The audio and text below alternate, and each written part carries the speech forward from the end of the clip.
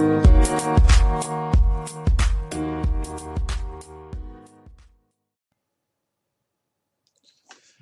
everybody. Dr. Rick Wallace dropping in on you.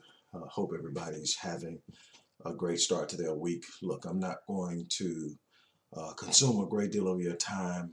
I just want to drop in and talk about something that's kind of flowing around that I want to go ahead and address. So I'm going to get to it.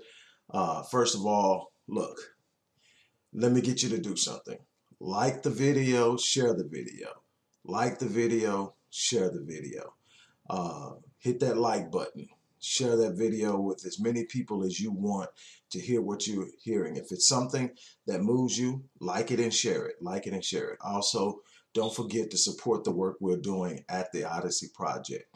The first paragraph in the description box is going to show you and tell you how you can support our work.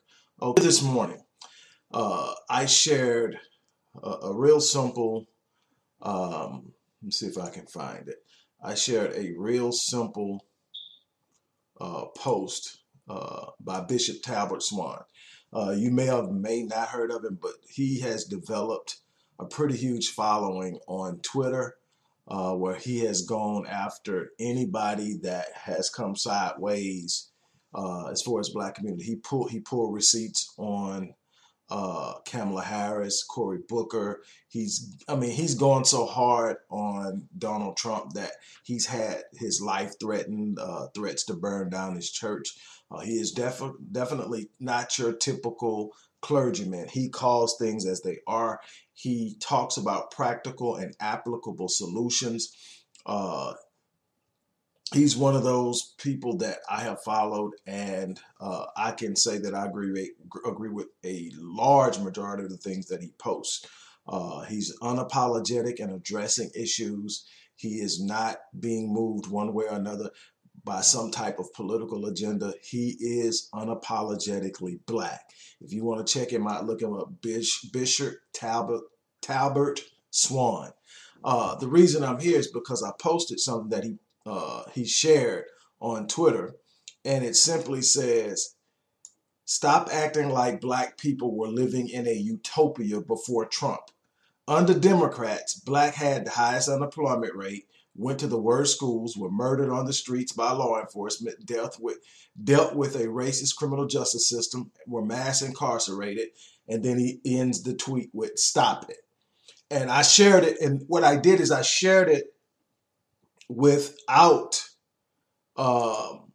elaborating on it. I didn't offer any commentary. I didn't try to bring some elucidation to what he said. I specifically and purposely shared it with no collaboration because I wanted to prove a point that black people were going to get into their feelings, were going to get emotional, and immediately respond without paying attention to what was being said. Something that we consistently do. Now, I posted a video. If it wasn't yesterday, it was the day before yesterday, and it says we have to be careful. No, I think it just said, "Don't allow our hatred for Trump to blind us." And I think that happens way too often because we have this undeniable, unshaken hatred for Trump. Anybody that is on the other side of the line from him gets a pass. Anybody from the other line from him automatically looks good to us, because we hate him so much that we treat him as the standard of how we're going to move and we're going to operate. We don't pull receipts. We don't check records. We don't look at history. We'll just simply anything to do something bad to this dude, get rid of this dude. He's got to get out of that. And we don't realize that because this guy is not a career politician, because he is, quote unquote, a business person, he doesn't have a political background. So anything he's done politically has happened since he became president. So that's 3 years. But almost everybody that's being pitted against him has a long history as a politician, and you can trace that history to see how they represented black people or not represented black people, how they dealt with and engaged black people and not. And what Bishop Swan said is real simple and it's unrefutable, that we have not experienced gains under any president not Democrat, not Republican. And there are times that we can look at some of our greatest defeats. The crime bill of the early 90s that came under Clinton. The socialist bills that were implemented in the mid 60s that disrupted the black family, and so much more that I've spoken on, I've shared on, I've written on, and so much more happened under the Johnson administration. The order to hit, if you haven't paid attention, check this out. If you haven't paid attention to what's going on, a lot of stuff has come out of that Johnson administration that's crazy.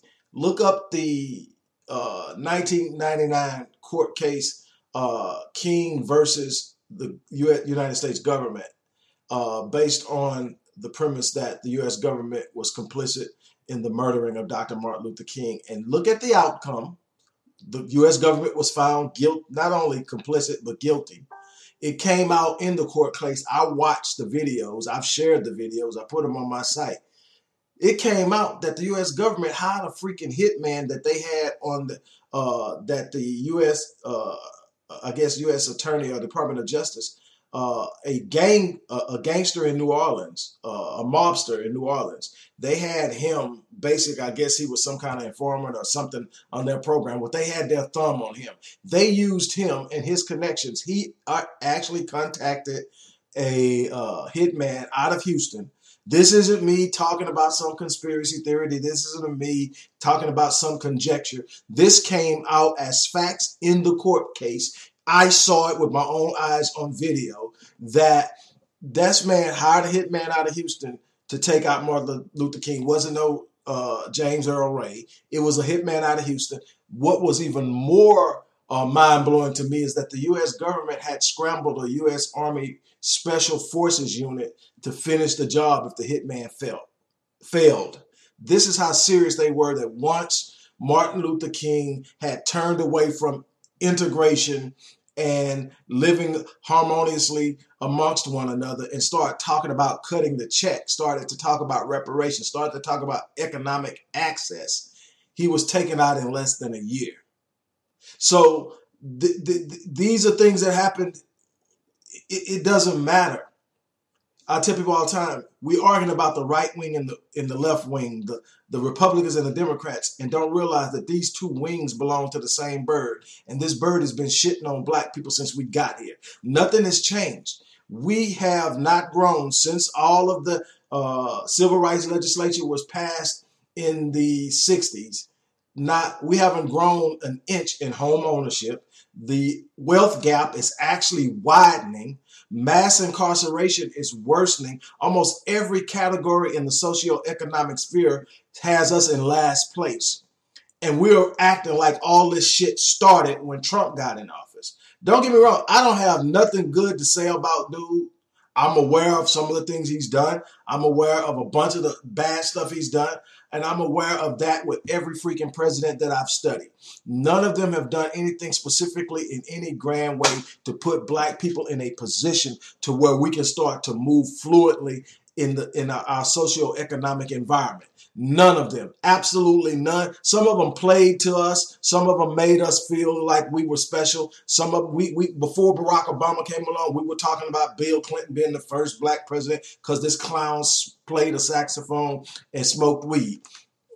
The stuff we do emotionally to feel like we belong, the stuff we do emotionally to have some form of vicarious connectivity to something that resembles power always puts us at a disadvantage because we're not looking at the facts. We're not developing strategies, agendas, and focal points on things that actually will move us. We're sitting around and basing our entire lifestyles on the perceptions of other people who are moving in total disregard to us, if you want to be honest. They shoot us a bunch of lines. The Democrats play to our emotions. They play to our sympathies. They play to a bunch of other things. And we buy into they understand us. If they understood us, we would have way more progress than we have now.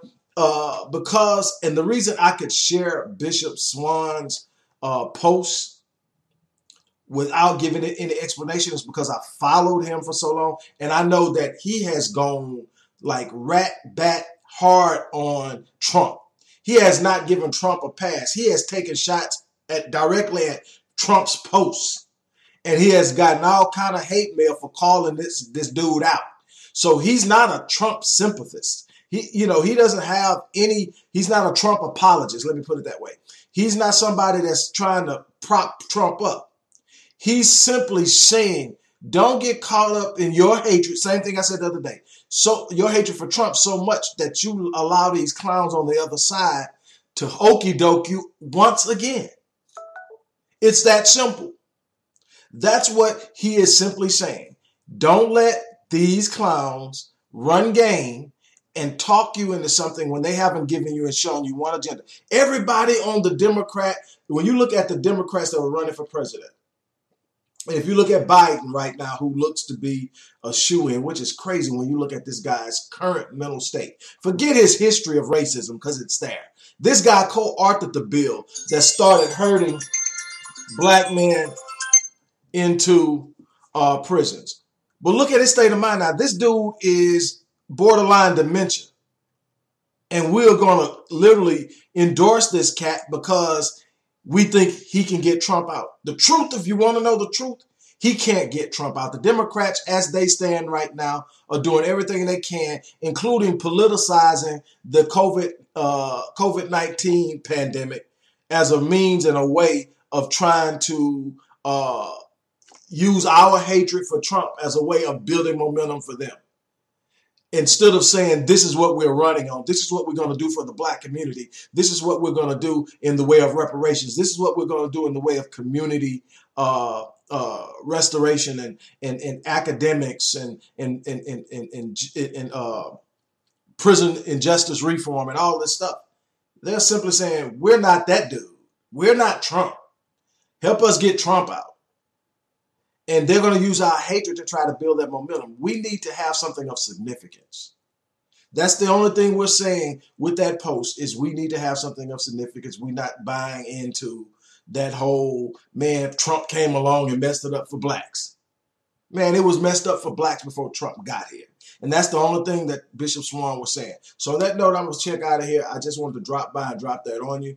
On that note, I'm going to get out of here. Don't forget, hit that like button and share it and show your support for the work we're doing on all fronts at the Odyssey Project. Much love. I'm out.